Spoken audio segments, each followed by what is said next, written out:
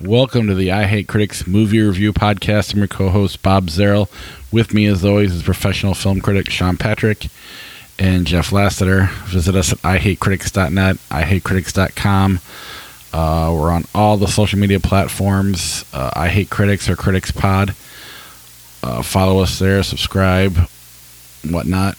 Go to any of your podcatchers. We're there: Apple Podcasts, Google Podcasts, Spotify, Alexa. Like and review the show. If you go to Apple Podcasts and give us a 5-star review, we'll read it on the air. We're on YouTube. We're also on Patreon. Patreon.com/criticspod is the best way to support the podcast. Then we have our TeePublic page over at ihatecritics.net up in the right-hand corner. Sean, where can people read your reviews? Geeks.media, horror.media, and the archive blog is at seanatthemovies.blogspot.com for now. And Jeff, what do you got going on? My links are at jefflasseter.com. I don't have any more shows or anything until sometime next year. I'm kind of sad about it because all I'm relying on is Etsy. Yeah, there's a link to my Etsy. Please go and buy shit from me. I just got new stickers in and working on a pre-order for a Silent Night, Deadly Night that if anybody wants to pre-order it, I just need a couple to be able to produce it. So excellent. Get on it, people. All right, and all our links are in our show notes as well. All right, before we get going to the podcast, there's, I guess, the Golden Globes nominations popped up. We're not going to talk about them as a whole, but Sean wanted to talk about a couple of things. I just want to make fun of the Golden Globes a little bit because they launched a new category this year for best money-making blockbuster. What? Yeah, they're giving out an award for what they call the best money-making blockbuster. And basically, this is just a category they invented so that they could give Taylor Swift an award and hope that she might show up to accept it. It's one of the most pathetic things I think I've ever seen in award show history. Because the Golden Globes is already kind of bullshit, but for them to just nakedly be bullshit is just kind of funny. It's like, we already know you're the Golden Globes, but this is low even for you. God, what are they, a pick-me high school girl? Right? Please, Taylor Swift, please accept this award, please. It's so pathetic, but they got that. Guardians of the Galaxy, I think, got nominated for it. Both Oppenheimer and Barbie, obviously, because they were so successful. And then a movie that actually didn't do that great at the box office, but everybody expected it to. Mission Impossible, the Dead Reckoning 1. I mean, it did well, but people expected that to do far better than it did.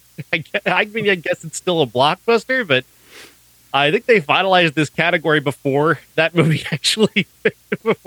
Just pick the ones that we think are going to be blockbusters, and that'll be the nominations. We'll just put it out the day of. Who cares? It's very funny to me. The Golden Globes is already, just awful, but yeah, this is just the icing on the awful cake of the Golden Globes, really. Well, I think that the Golden Globes peaked when Christine Lottie was really drunk and got up there and talked about how drunk she was. I think that's when they peaked for me.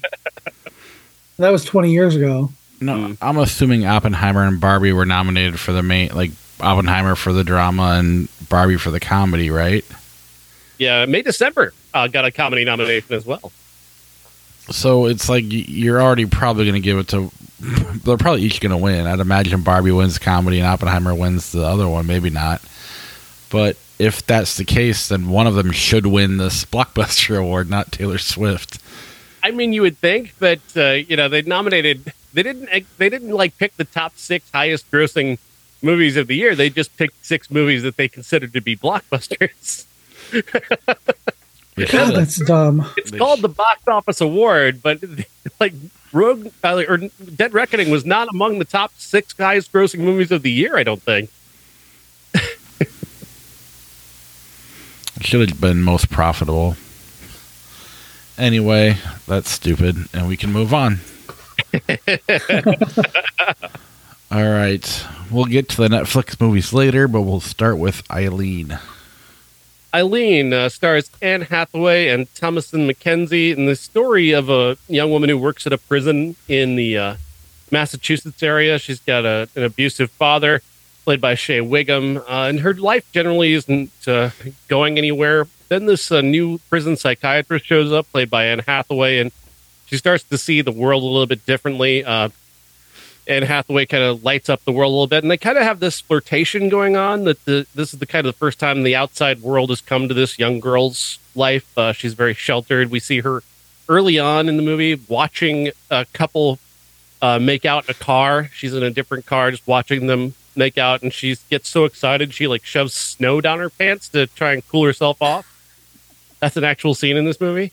Then of course she just gets completely turned on her head by the attention of Anne Hathaway's character, but Anne Hathaway's character is kind of manipulating her along the way because she needs somebody to help her with this case that she's working involving this kid who's a prisoner at the prison, and she thinks that he's been wrongfully accused because he murdered his abusive father, and she wants the mother to admit that she allowed this abuse to happen, and thus maybe give this guy a chance to get out of prison. This turns into like a true crime movie in the third act, and it really only uses the LGBTQ stuff to kind of, I guess, as a marketing campaign. Like, hey, watch Thomasin McKenzie maybe make out with Anne Hathaway a little bit. Also, hey, there's a true crime twist. It's really kind of gross, and I really didn't care for it. I found it kind of ugly from a stylistic perspective. And the movie is based off a book that is, I guess, far more transgressive and a lot more gross than this, which is interesting. Far more interesting than what they did with this. It just, like I said, it just has this little third act true crime twist that just doesn't work for me. And overall, just this whole movie just doesn't work for me, even as great as Anne Hathaway is. Yeah, I didn't get to the theater to see it. Jeff, were you planning on seeing it? I know you weren't able to, but I was not able to, but I want to, for whatever that's worth. On our podcast about movies. I actually want to go see it at the Last Picture House. Oh, are they showing it there? They were, but it looked like it was only one night. Yeah, I don't think they are anymore, yeah.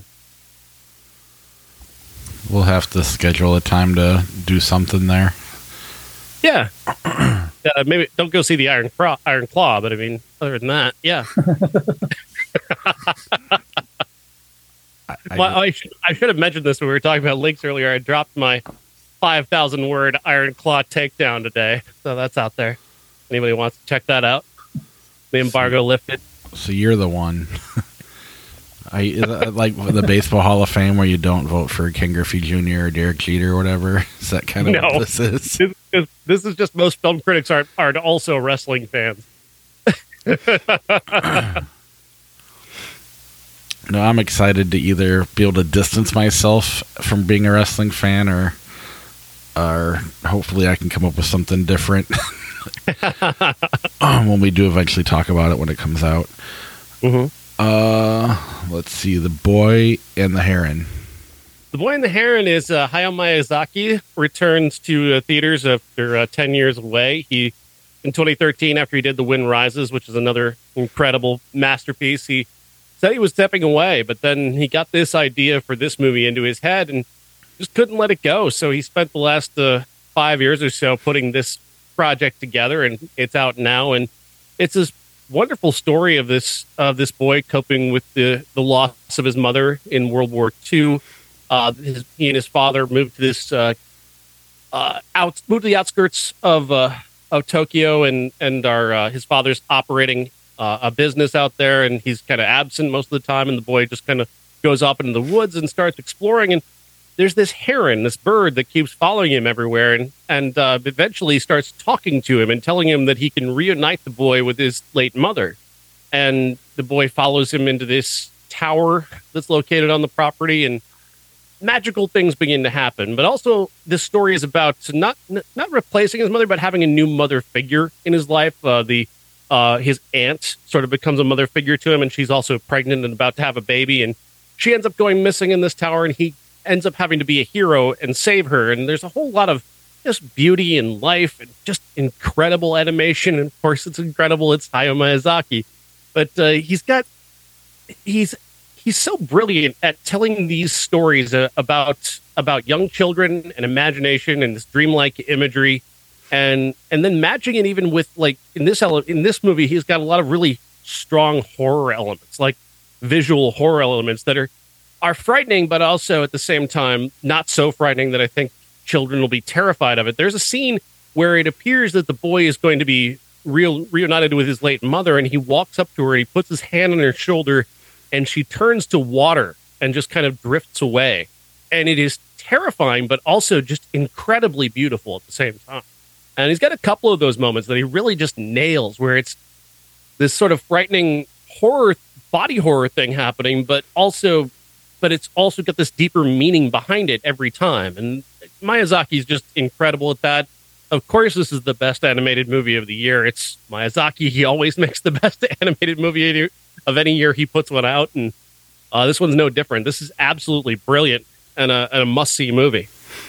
It sounds like everything good about this is what's wrong with the last movie we're going to talk about.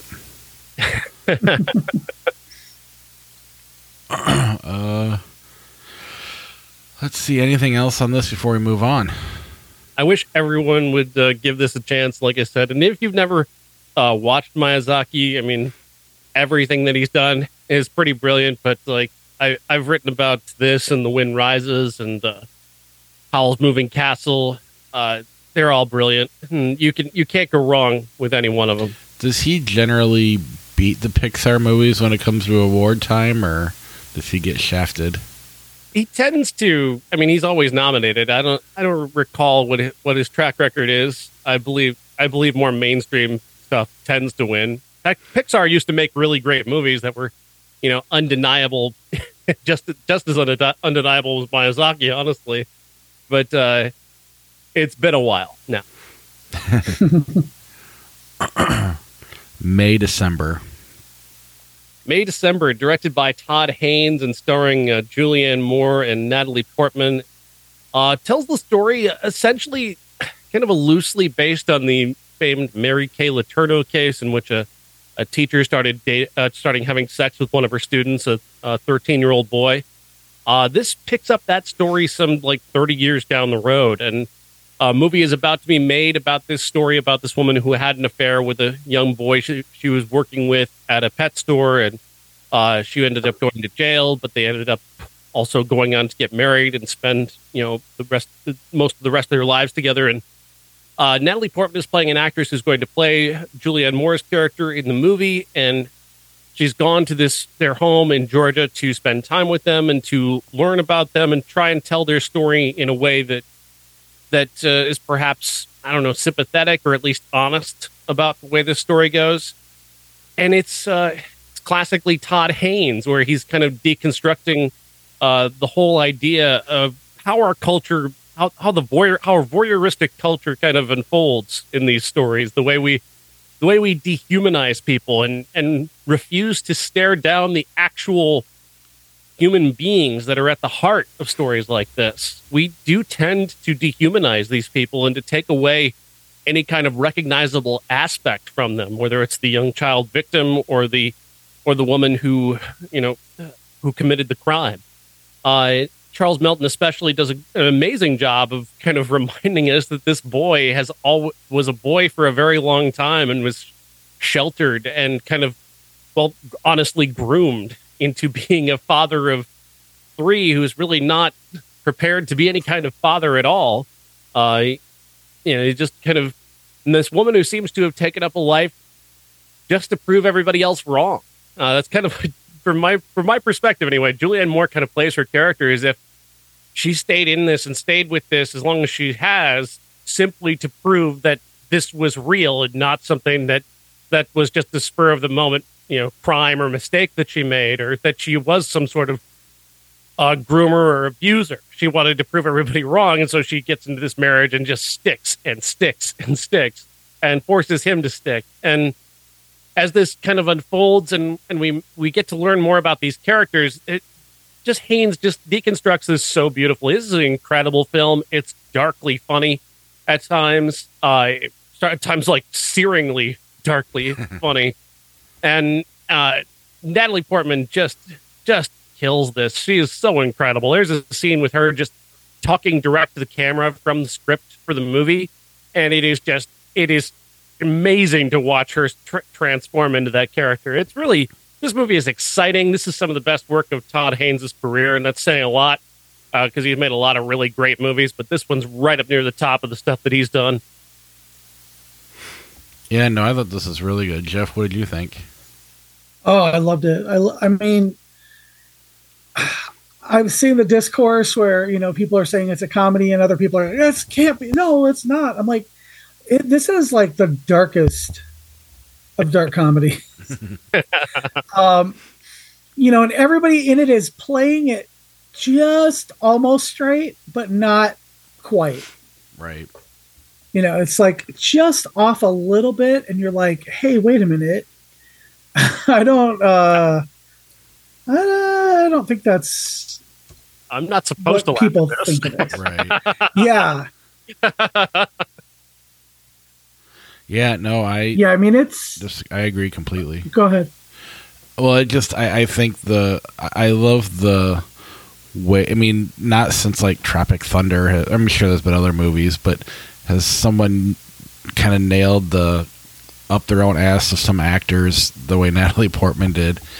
That it was, I mean, every performance was great, because you're right, it's like just slightly heightened enough to make it live in its own little universe. I mean, you're dealing with statutory rape, and I mean, there's a lot of stuff that you're dealing with here, but the way he makes the human element come through it's the way we should look at things more often.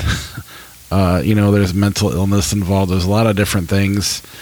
But at the end of the day, the movie itself, it's watchable. Probably not for your non-movie goer. I mean, I could see a lot of your everyday people that like the next movie probably won't get this one.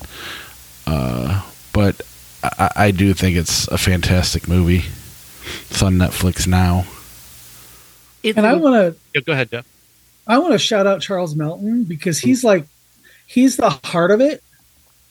Oh, that's that bedroom scene. Wow. Yeah. Where he's sitting there and she wakes up and sees him, and he finally gets into it with her. Mm-hmm. He goes to some places that it takes a lot of guts to do what he does there, to be as vulnerable and emotional as he is. We tend to cast, as a society, we tend to castigate men who are too in touch with their feelings, or we get embarrassed when a man gets into his emotions so much. So to see him go as deeply and as deeply vulnerable as he does in that moment, especially in a movie like this that does have a sort of heightened dramatism to it, it's really incredible to watch him, drag this movie back to a point where it's like, look at me as a fucking human being, please. Yeah. I do wish... go ahead. The way that it's a very dark comedy, but he is the only one, I think, that gets that moment that's not comic at all, that it really says, and it's more the audience, who watched the Mary Kay Letourneau thing and just like ate everything up until even, after she died. And, it's pointedly telling those people, you're talking about this woman, like, or me, like, oh, wow, you got this older woman. And remember, I was 12 years old and I was legally raped. And he's the only one who gets to have that real moment.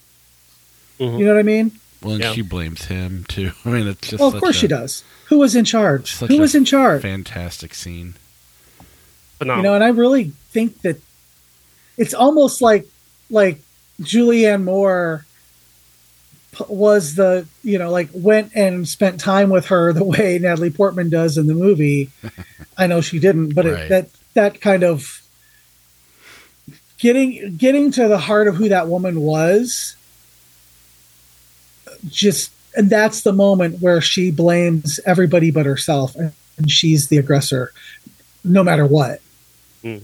So, yeah, I was reflecting back on this as I was watching it about how Jay Leno used to make jokes about this every night, and it just occurred to me, like, we all just normalized that back, in the early 90s. We just sort of normalized the idea that this woman raped a 13-year-old boy, and we're making fun of it. We're making jokes about it on late night TV, oh, hide the kid, hide your sons. Oh, there's this crazy woman around. This, like, Jesus Christ, what the fuck? We still make that joke well, today. we also, yeah. Right? We also look at when like a 12-year-old girl is raped by a teacher. Yeah. Like, oh my God, he's the worst person in the world. But when this 13-year-old boy was raped by this woman, oh yeah, good for you, dude. Like, he gets a slap on the back and isn't treated with the deference that he should be. And that's what Charles Melton does in this movie. He brings that, that vulnerability that he has never gotten to show to that moment. I like that moment, and the moment where he's smoking weed with his son is another tremendous scene, because here he is again, getting to be the kid he never was, and again he's bringing it back to this very real place. And the sex scene with Natalie Portman as well is, like, deeply uncomfortable. And again, he risks not for me. I'm just kidding. He risks so much of being because he's inviting you to potentially laugh at him or make fun of him. He's going to a place where if you're not comfortable, if you're not able to be empathetic, you're going to potentially make fun of him. And he's going to that place intentionally and forcing you to confront this. Like, try and laugh at this. Really do try and laugh at this. This isn't funny. And it's not. He's not the subject of the joke. Todd Haynes does an amazing job, and with Charles Melton, of not letting him be the joke, about making you confront the things that this guy's been through in a way that is highly confrontational and very emotional and very real. At the same time, deconstructing this situation and forcing you to. All the laughs are just deeply uncomfortable, but they're deeply uncomfortable in a way that makes sense. That you should feel uncomfortable about this. That we all should be ashamed of ourselves over this. Well, we're all complicit because we let this story go on and on and on and on, and we're still going on even after she's dead and he's with another woman. And realistically, when you look back on the kinds of things that and I'm going back to the Jay Leno thing, but he should have been canceled. We should have had him thrown off of television for the garbage that he was doing, that he was basically normalizing as a culture, like the O.J. Simpson jokes. Like, here's Norm Macdonald doing actual jokes, that make sense about, this is awful. What the fuck are we doing? And then you got Leno with the dancing Edos on a nightly basis, and we're all just letting that go. I mean, he was making jokes about stories like this all the time and normalizing just the worst kind of behavior as if we're supposed to just kind of treat it like entertainment. Quick aside, I share my birthday with Anne Margaret, Saddam Hussein, and Jay Leno. And do you know the one that I'm ashamed to say I share my birthday with? It's not Saddam Hussein, but Jay Leno. Yeah. The movie's not about him. He's not in. I was going to say, we're like 10 years too late on the Jay Leno hate, too.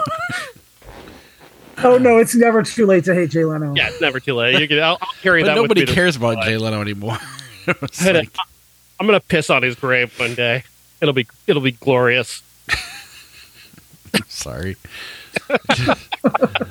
We're making Bob very uncomfortable. Well, no, I mean, I'm not a Jay Leno fan either, but I mean, literally SNL did a sketch not that long ago with Ronda Rousey and Pete Davidson where he's on the stand because he had a three-way with his teachers, and Ronda Rousey and Cecily Strong, I think, were the defendants, and the judge was patting him on the back, and I mean, it's not going away. That kind of, everybody still makes the joke about how, we pat the boy on the back, and I get that, but that boy is not going to end up dealing with it till he's older, and it's I don't know. It's this movie does such a great job of kind of showing you that. Back to that scene with the bedroom scene with Natalie Portman and him. We're not quite her because she's still over the top, almost trying to become this lady, and in a way, she's like raping him in that scene, even though she's on the bottom and whatever. But it's I don't know. You just slowly start to hate her a little bit more. I mean, I don't know. Well, it's the emotional manipulation that he's experienced his entire life. Yeah. And she's just doing it again. Every woman he meets does this to him. And it's Hollywood dehumanizing something that is deeply human. This is deeply personal to this young man. This event changed his life, and you're making a drama about it and trying to use it as motivation for a performance. And he's reminding you, this is not a performance. This is my life. This actually happened to me. And that's the heart of this, is that Todd Haynes keeps going back to, is that these were actual human beings at the center of this, especially this young boy. And this isn't funny. And it's not entertainment. We shouldn't be treating this like it's entertainment. If there's one thing I wish, and I know it's not reasonable, but this would have been nice to see in a theater with an audience. And I know if it got released to theaters, it's going to be like 4 screenings for the weekend, and you got to line it all up, and I never would have made it anyway. So I'm glad I saw it, but seeing it with an audience would have made it that much more powerful, I think. Mm-hmm. Yep. I can see that. Leave the world behind. Leave the world behind. Leave this movie behind.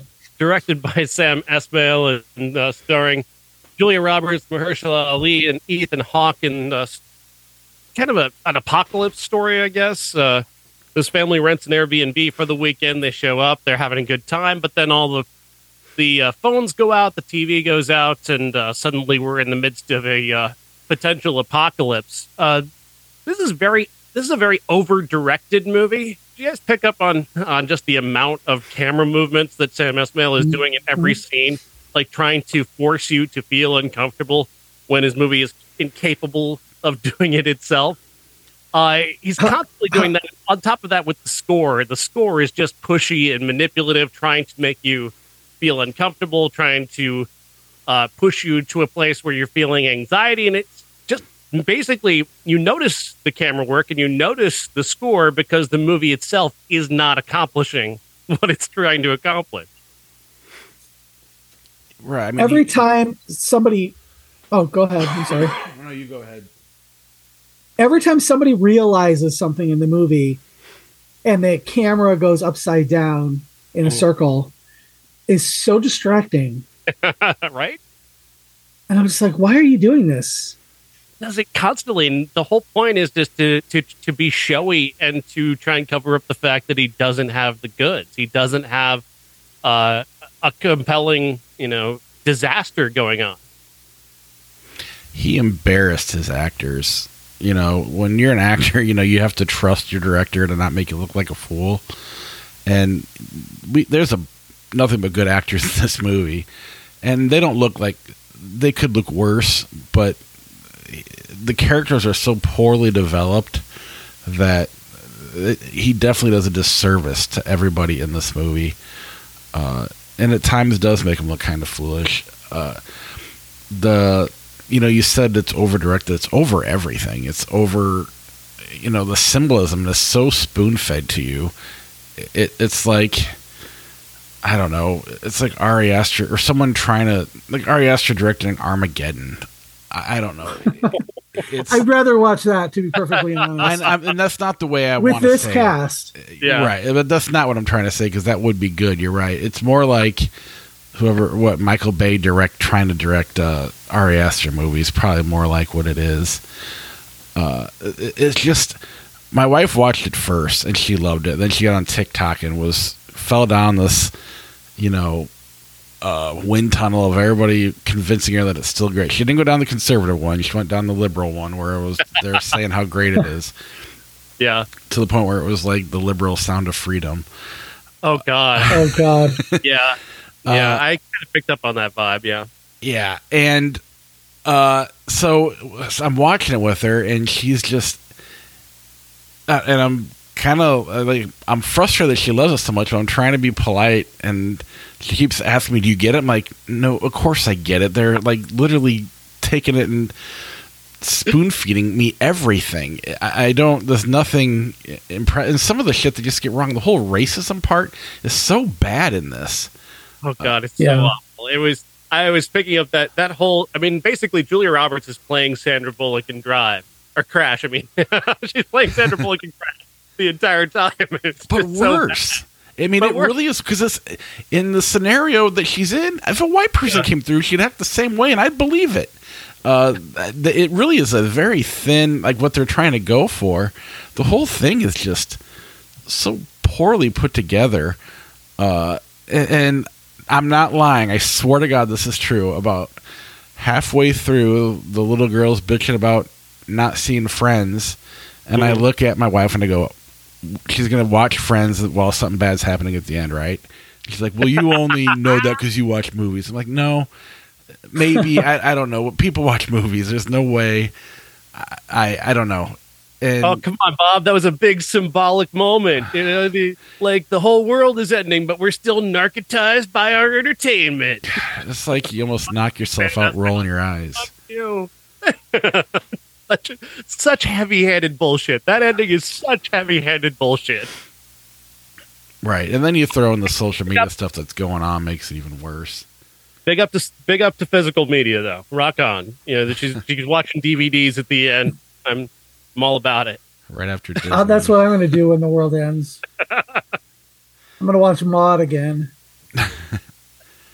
Like, the thing is that he's kind of doing this whole thing where he's kind of making it, is it supernatural or is it just actually happening? And then, I don't know. Did he ever I mean, I guess he settled on it being a real thing that's happening. But like the whole thing about what happens to her son, where his teeth start falling out. Like, what are the sound? What was the sound thing? Was that was that supposed to be a terrorist attack? I don't think it mattered. Well, it's they explain it. It's the thing in Cuba when all the people were getting some sort of sonic weapon aimed you're at right. them, I and remember that now. they do call that out. Yeah. They should have just So- used the brown note. It would have been fucking hilarious. But they Oh my wanted to God! get you to, they needed to get you to Kevin Bacon or Joe Rogan or whatever you want to call him. And, you know, to show, I mean, it's trying to capture everything within these 2.5 families or whatever, if you can account Kevin Bacon. I don't know. I was like, my level of hate kept growing and growing. And then my wife sends a group text to all of our friends that how much she loves the movie. And then one of my friends texts me, and he's halfway through it. He goes, am I wrong? But I kind of hate this movie. I'm like, no, you're good. And he's not even a moviegoer. And then I don't know. It's you throw in just the social media stuff. The fact that Obama is the executive producer of it, it's just a name. It's not like he did anything. He didn't direct the movie, didn't write the movie. He liked the book. Well, Yeah. according He to gave Twitter, it's a global. He's part of the global cabal that is trying to desensitize us to all of this, and he is going to take over and be the leader of the New World Order. And I just can't even fucking deal. I'm just like, it's a book. I actually responded to somebody she was just going on and on in some sort of unhinged rant about it. I'm like, this was a book first, right? And then I was like, wait, no, of course you don't know, because book. I should send you guys the one I saw that where somebody, my friend Corey sent it to me, that they tried to blame Julia Roberts and Barack Obama for the death of Matthew Perry, because Julia Roberts' birthday is the same day Matthew Perry died. They watched Friends in this movie, and Obama is the executive producer. So he killed Matthew Perry, and he's going to kill more of us. It was... What? I'll have to send you the TikTok. But, I mean, it literally is that stupid. but it's, and on one hand you want to laugh at it, but the other hand it's just like, this person believes this, or somebody believes it, whether they're messing with people trying to get them to believe it. But that's how fragile our minds are, that it's capable of falling for this kind of shit. I get that some of this is like actively, like, I don't know, there's like an element of plausibility in terms of some of the aspects of how you destabilize a nation. Like, I get it. And I'm not dismissing that any of that is possible. I'm not dismissing it, but it's just the way it's presented here is very silly. It's very childish to me. It's a very childish way of presenting this, and it's just the thing that really bugged me though is the over direction and just the pushiness of it. Because there's a lot of tell and don't show. I mean, there's some show, but there's a lot of telling you. Well, this is how you destabilize a government. You do this, and this, and Mahershala Ali delivering reams of exposition about how this actually works. And I want to be in the White House, man. Where's that movie? Right. I'll tell you what, though, some of the right-wing chuds, they completely believe it. They're laying it out right in front of us, and nobody's getting it. Why is nobody getting it? Because it's fucking a movie. Well, and that's what's frustrating. I was so proud of my liberal Sound of Freedom, but those people got to come out and clearly ruin my the way I tried to claim this. I'm with Sean though. The content and like the plausibility of it is not the problem. Yeah. I don't even disagree with the message. It's the execution. It's a yeah. It is, like, I think it's the worst movie of the year. Probably Sound of Freedom, but I haven't seen it. Only because it should be better. It's easy to sit and shit on something like Adam Sandler movies, but this should be better with this cast with, Obama behind it. There's no reason that this has to be as shitty as it is, and it's a awful. Smug movie too. Did you notice how smug this movie is? Because these are really, this is a self-satisfied director who thinks he's telling the truth now. He's getting to the heart of what really could happen, and he's gonna, he's the truth teller here, using these people to tell the truth for us all. And all he's really doing is just desperately over directing this movie with those terrible camera angles and that.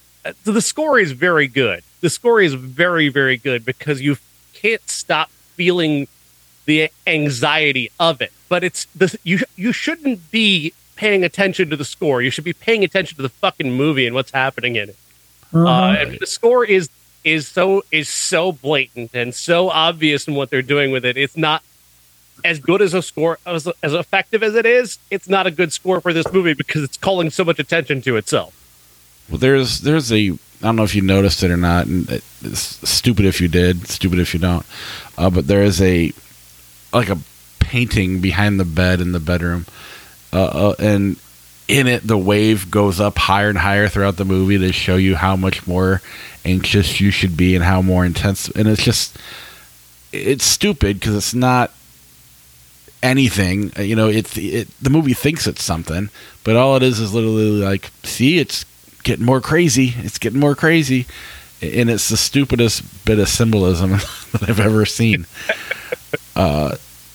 And I'm glad I didn't see this in the theater. I don't think I'd have fallen for it because I didn't fall for Crash, but that's where the score is really going to get you when you are able to be distracted by it because it's so loud and you got the audience. And I could see more people fall. I mean, people are falling for it. Like you said, it's well reviewed, but I do think your comparison to Crash is right on.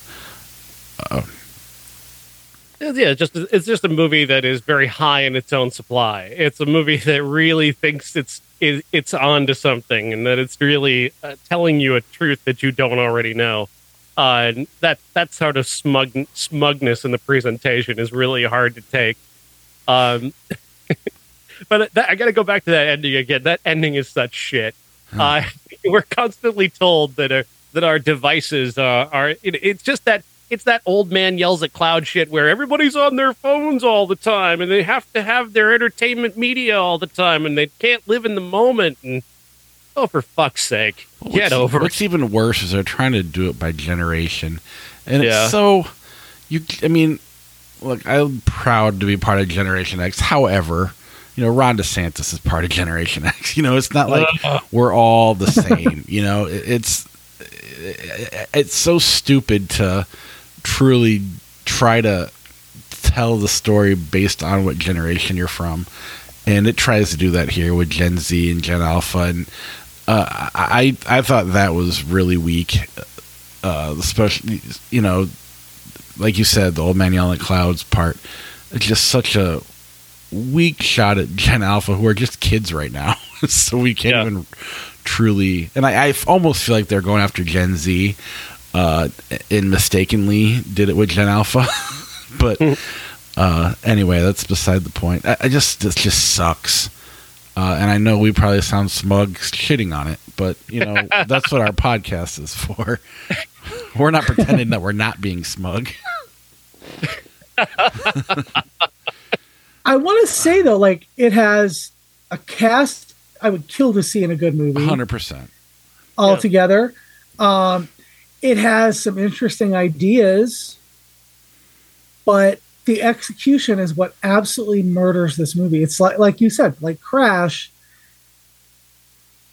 good ideas and some good topics to think about, but oh god. And all it is fuel for the fucking chuds.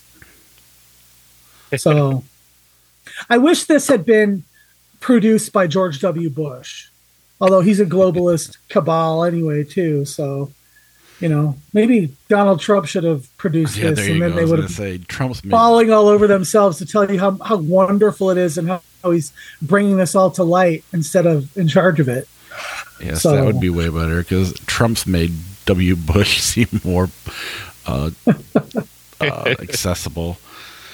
This is the movie that Deep State doesn't want you to see. I have literally read that comment.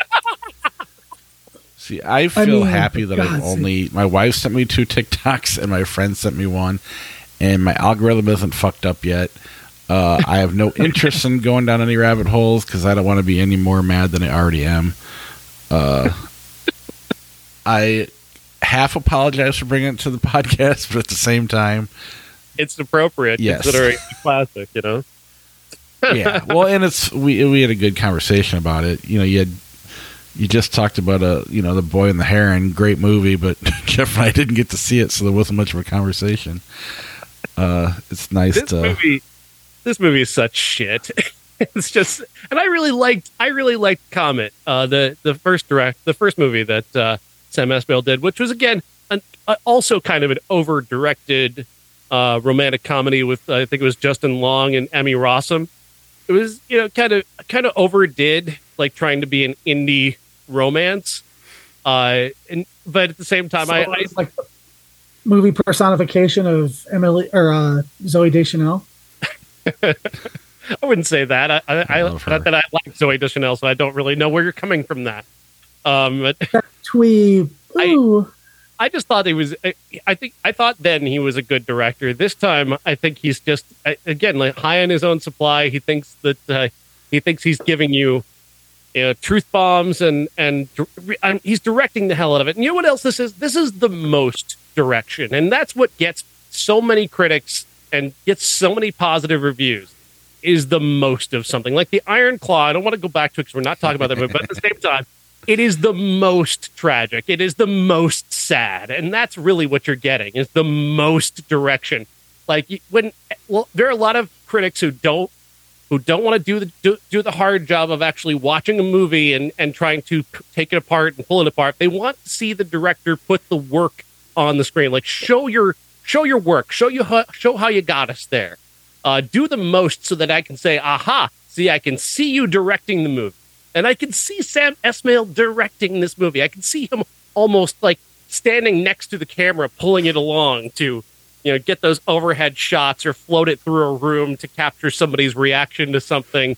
You can just see him doing the most direction, and the score is doing the most score, and Julia Roberts is doing the most emoting. And it's like, just don't. Just make an actual movie. Just act. Try an acting in a movie. How about that? But that's the thing. If you're capable of over directing, that means there's a good director in there. And the fact that people are falling for this means he's never going to find his true voice because he's going to think this is good, and it's just going to get worse from here. Yeah. I don't know. All right. Our undisputed classic is Closer. Closer. Talk about a complete 180 from that fucking movie. This movie is 100% perfectly directed. Like, Mike Nichols tells this story so perfectly. The story just is just 2 or 4 people, multiple different sort of couplings, and basically comes down to just 2 men who cannot get past their own dick. Just it's all about their dick. They just keep tripping over their own dick throughout these entire movies.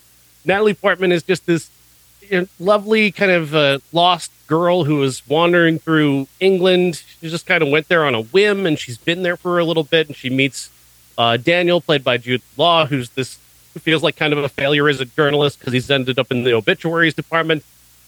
He falls in love with her almost immediately after she gets hit by a car, and he seems to sort of rush in as her hero and save her, and she sort of rebuilds his ego by loving him, and that leads him to writing a book where he meets Julia Roberts, who's taking his picture for the book jacket, and he immediately, falls for her because she's seemingly doesn't want him. And how many men have fallen into that trap of falling in love with the woman who doesn't want you? And then immediately, like, not being able to manage it once she's like, okay, fine, I'll give in and be with you. Oh, shit, now what do I do? I mean, Mike Nichols... This is the thing, like, I didn't care for his older stuff where everybody said he was like the voice of a generation in the late 60s. But this feels like he saw ahead in time. Even from 2005, when this movie came out, or 2004 when this came out, this feels like it was made for today, for this moment, for men to look at this and like, for just to be shamed by it, because he should be. You should look at this and just go, man, we are really that stupid, aren't we? A lot of us are really that dumb. Yeah. I love this movie. I think it's just so insightful and smart. The conversations that they have in these movies, the willingness of both Clive Owen and Jude Law to look as bad as they do, like the willingness that they have to be as foolish as they look, is really impressive. But didn't Jude Law still go out and screw stuff up in real life? Oh, yeah, definitely. So he didn't even learn from the movie. Didn't he, like, screw the nanny or something? Right. Yeah. Yep. I mean, you can lead a horse to water. I know. Which one of us are you calling out? I was going with Jeff first, right, but if you want to go ahead. Oh, I didn't get to rewatch it. I just remember the first time I watched this movie when it came out, I was with an ex, and it generated a lot of conversation for like a week about, oh, would you ever do this with this person, and what would drive you to, be obsessed with somebody for years. And I was like, well, I was obsessed with you for a couple of years before we got together. But, it's about that, like, not being able to let go for me.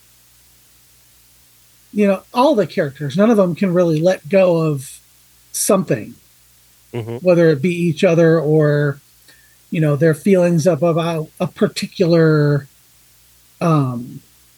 incident in their past or whatever. So yeah, their conception of who they are is what they can't let go of. The idea of who they think they are. And that's such another great point about this movie is how insightful it is about how people construct a version of themselves and then how other people force them to have to confront that version of themselves and their inability to maintain what they want to be as a person because of other people. That's exciting. Bob, what did you think? I mean, I watched it when it came out, and it is definitely neat to kind of see the 25-year-old version of me that watched this, and then the 44-year-old version. You're a different person, but I mean, I don't have a whole lot more to add. It's just it's an easy to watch movie. It's all the characters are well written, and I watched it after I watched We Leave the World Behind, so it was just such a palate cleanser to probably made me love it even more than I should. I don't know. Maybe it is really that good. But I mean, the action, the acting, the direction, the storytelling, everything about it is just so perfect that I'm surprised I don't go back to it more. And I don't know that I will after seeing it again. I'd like to say I will, but maybe I don't need to. Maybe that's what it is. But it is such a good, perfect movie that people should go see it if they haven't. I had one of those moments watching this that was like watching Amadeus, just realization that this is one of the best movies of the 2000s. Like this is one of the most underrated movies of this young century, because Mike Nichols is so in control. This is such a mature director who he just knows how to get exactly what he wants out of every scene, and he makes every scene matter in a different way, and he uses dialogue to reveal his characters in the most interesting way possible, while he's keeping you both entertained, but also like slowly but surely peeling away layer after layer of these characters, and it is so exciting to watch such a master at work. And again, I think his older stuff, I just don't care about, especially I'm trying to think of a good example, but his older stuff from the 60s, it feels like a boomer. It feels like a lot of boomer nonsense. But here he is working in a movie that feels like it exists out of time. Like this could have been made yesterday. That's how good Closer is. It could have come out yesterday and still be as good. Another thing for me too, I feel like, now don't get me wrong, I love Erin Brockovich. I think Julia Roberts transcends that character in that movie, but I would have rather seen her win an Oscar for this performance than that. Mm-hmm. And I mean, now with, Leave the World Behind, she's obviously going to get another one because the global cabal has said so. But yeah, I mean, Hollywood's picking it up for her. Yeah. Yes. She just in Closer, she's just so present. She's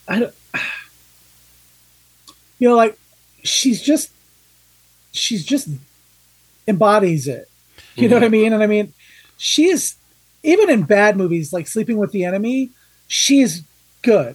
Pretty Woman, she's great. I don't like that movie, but she's great. But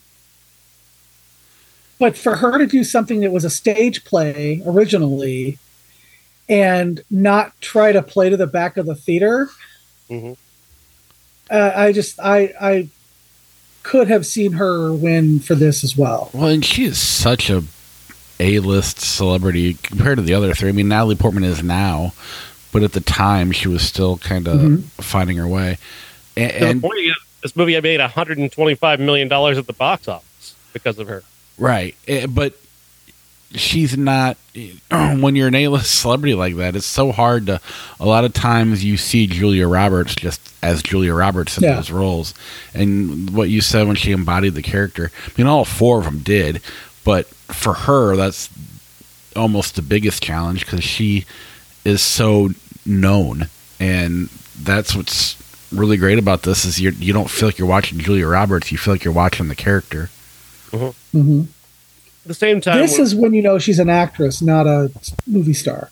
Yeah. At the same time, Natalie Portman, the way that Mike Nichols films Natalie Portman in this movie is a taunt to the entire audience. He wants you to try and objectify her and then have to confront her as a character and as a woman who still is very young and finding herself and placing it really just kind of, she's an accusation against both of these men for their behavior, for the way that they objectify her, the way they treat her like she's not a person. And that's the camera gaze on her is really placing you, whether you want to be or not, in the same place as Jude Law and Clive Owen are. And that's very hard to deal with. You don't want to be those guys, but at the same time, he's placing you in that context very uncomfortably and forcing you to confront it. And that's just fucking great. Well, and I think that's the big, you worded it the way I wish I could. The big difference between watching it at 25 and then again at 44. I'm not necessarily putting myself in Jude Law or Clive Owen's shoes, but I'm definitely probably a little bit more objectifying her then than I am now. Not, now it's, you're dealing with it and it's more uncomfortable. At 25 is more of a kind of willing to do, willing to go along with the ride that he's setting us up for. You're more willing to be blinded the way that right. Jude Law and Clive Owen are. Yes, and that was kind of a neat discovery this time around. Anything else on Closer?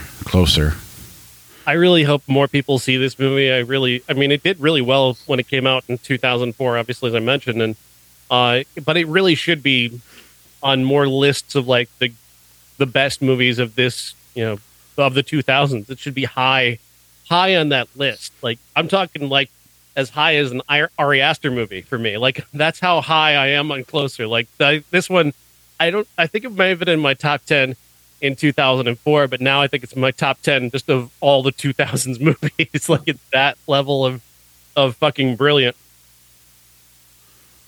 That's a very bold statement. That's cool. 2023, nothing really came out. Sean,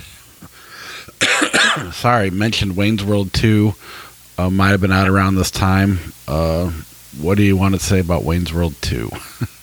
We're not watching it. No. I asked Amy and MJ if they wanted to watch it, and after the experience we had with So I Married an Axe Murderer and just how much we hate Mike Myers now, none of us wanted to sit through that. Yeah, I was a defender of this movie just because I'm such a big Aerosmith fan. Yeah, but this was really just a cash grab. Mike Myers, by this point, by 93 had already grown so ludicrously insufferable that I'm afraid to look at Wayne's World 2 again, because I remember liking Wayne's World 2 when it came out, and now I'm just terrified to even think of watching it again, to have that. Because again, I liked So I Married an Axe Murderer when it came out, and now we watched it for the podcast. It was like, what the fuck is this trash? It's really just it was a glass breaking moment. Just like, how did there's a crash moment? Like, we liked this? Oh my god! I'm the only one and I was the only one who liked Crash. I was the only one who liked Crash. I know, but I've been disabused of that notion quite reasonably, because I was wrong. Crash sucks. But don't bring it, Slammer and Axe Murderer down to that level.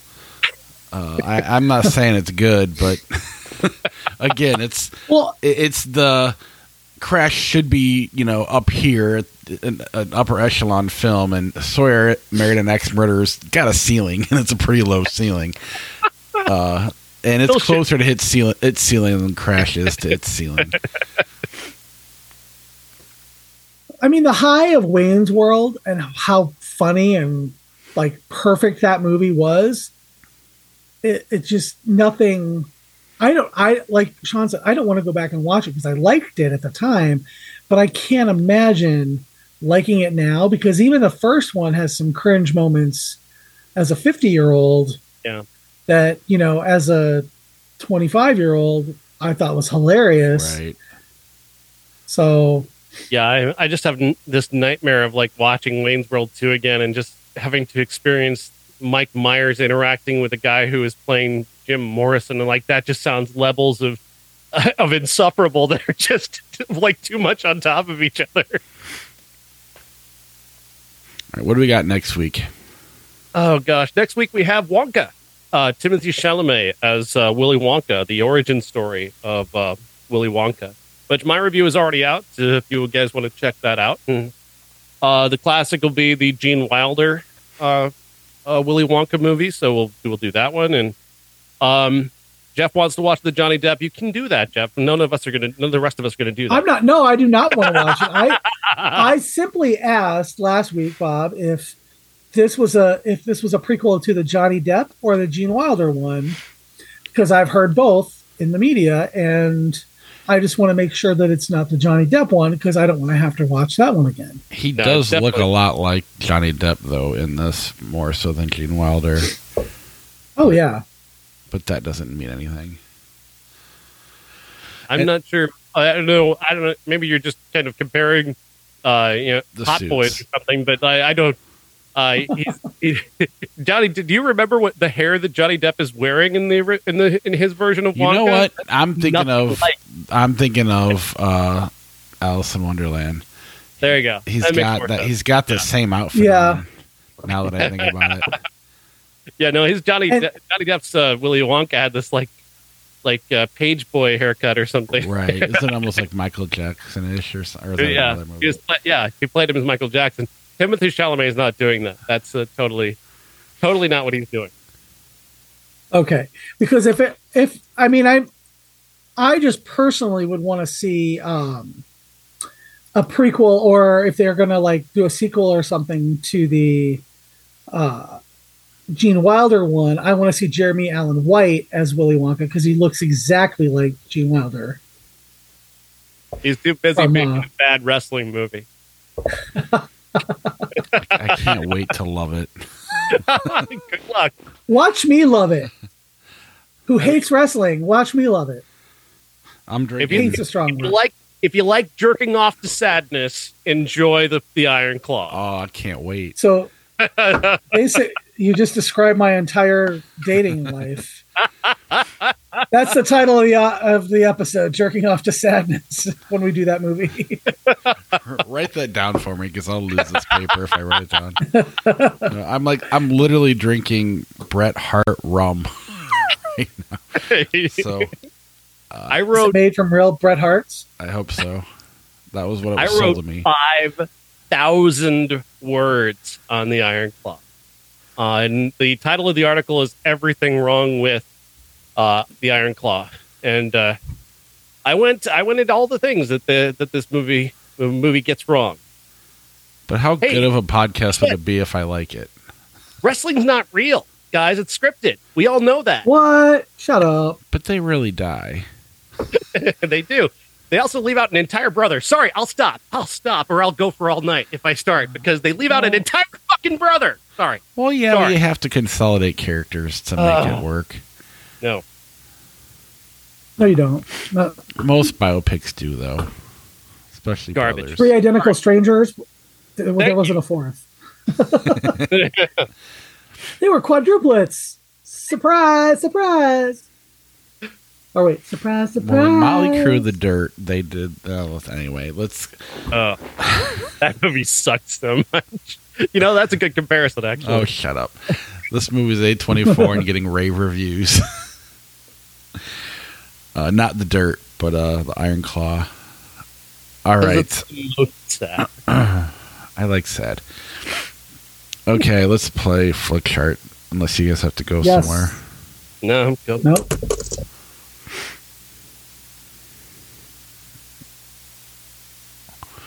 Remember him? You better sit down. Do we want to run This is why I closer mute through it? people's stories. Yeah. Yeah. Watch it be like the last time we did it. I don't know that we've ever done closer. Oh, it's actually pretty high. 226, yeah. Closer, Scream 4. Closer. Closer's a better movie, but I watched Scream 4 again first. I'll go with Closer. Closer, 21. Closer. Easy. Closer, Secret of the Ooze. Why is it running through all the same movies as we did last time? It's going to do that every time. This is the Flick Chart algorithm. This is what it does. Closer, Ratatouille. Closer. Closer, Fight Club. Closer. Yeah, Closer. That's tough. I don't have to make a decision. Closer, While You Were Sleeping. Closer. We may need to knock While You Were Closer. Sleeping down a little bit. Yeah. No kidding. Closer, Dracula. Closer. Dracula. I'll go Closer. Closer, Good Will Hunting. Closer. Closer. I'll go Good Will Hunting. Closer, The Exorcist. Closer. The Exorcist. The Exorcist. Oh. It's wrong. It's really not. Closer, Hereditary. Hereditary. Hereditary. Closer, Batman 89. Closer. Batman 89. Yeah, Closer is the better movie, but I would watch Batman. We moved it up to number 9, which is a little... Solid. We got to the top 10 like Sean wanted. That's all that matters. Let's play other Knocked movies. High Fidelity out. Yeah, it works for me. I like High Fidelity, but not as much as everybody else does. Lethal Weapon 2, Blood Simple. Blood Simple. Blood Simple. Yeah. The Hand That Rocks the Cradle, Pirates of the Caribbean, Dead Men Tell No Tales. The Hand That Rocks the Cradle. Yeah, I guess it's cheesier and shorter. But Paul McCartney's And it has Julianne Moore in it. One of her first Computers are movies. listening to us. We talked about Julianne Moore earlier. What Happens in Vegas, Journey to the Center of the Earth. Journey to the Center of the Earth. Okay. Yeah, I don't And What care. Happens in Vegas is unwatchable. Wreck-It Ralph, Revenge of the Nerds. Wreck-It Ralph. Yeah, Wreck-It Ralph. Agreed.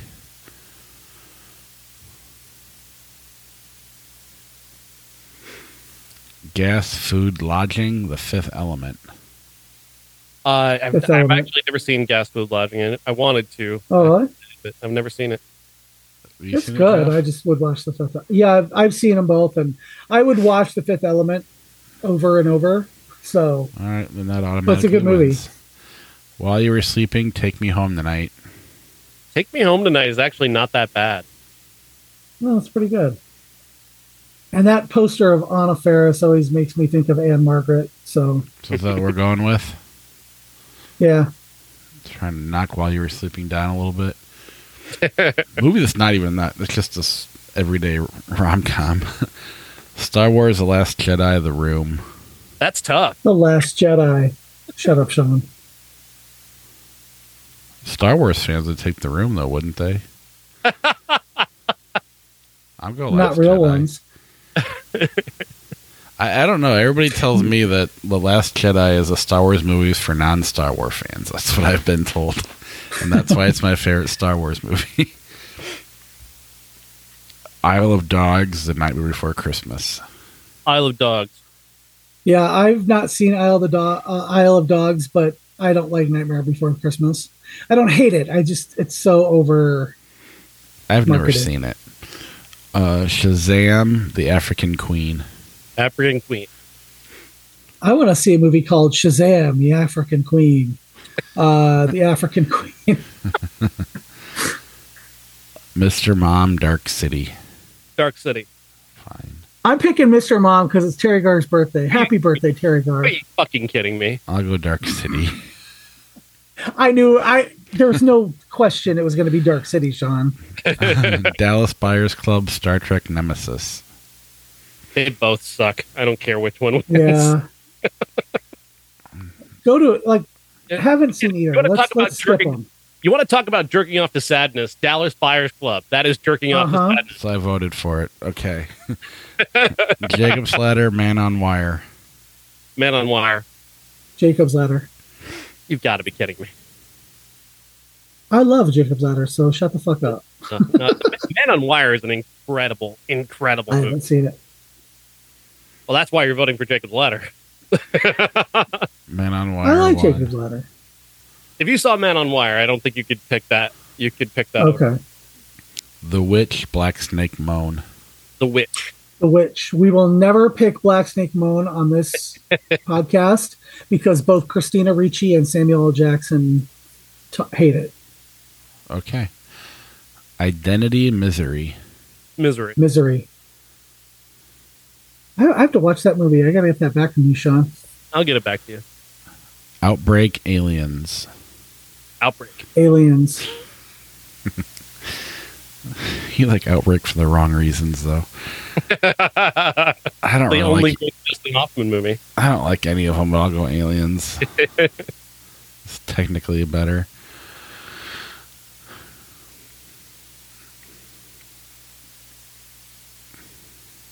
Hugo, The 12 Chairs. I've never heard of the 12 Chairs. No, me neither. Hugo, Splash. Hugo. Hugo is an incredible movie. It's probably Martin Scorsese's most underrated movie.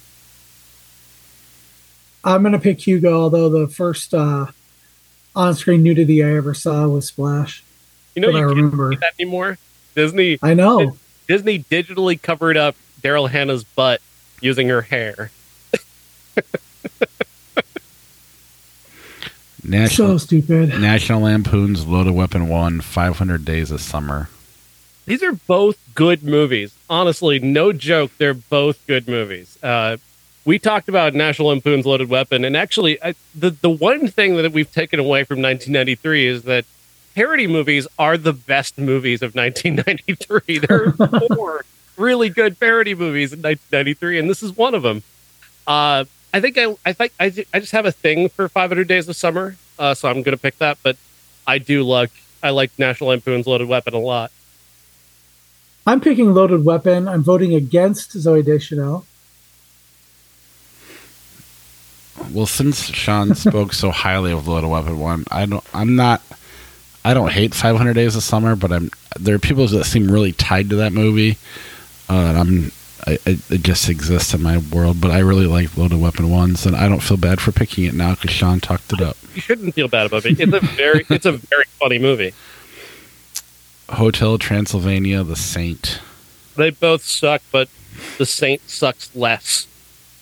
Mm-hmm. Okay. Yeah, pick the Saint. I don't care. Blood Simple, Terminator Salvation. Blood Simple. Blood Simple. Although if you released Christian Bale's Tirade in theaters, I'd probably watch that a lot. No Country for Old Men, Howard the Duck. No Country for Old Men. What? Come on. I'm just kidding. No Country for Old Men. That's back to 2000 movies. No Country for Old Men or Closer. What do you like better?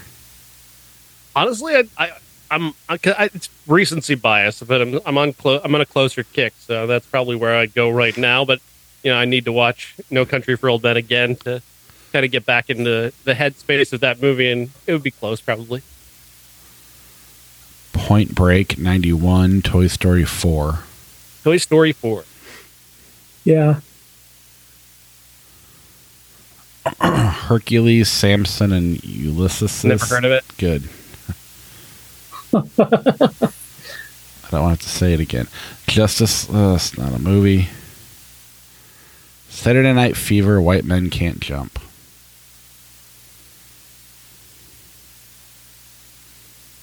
Talk about jerking off to sadness. I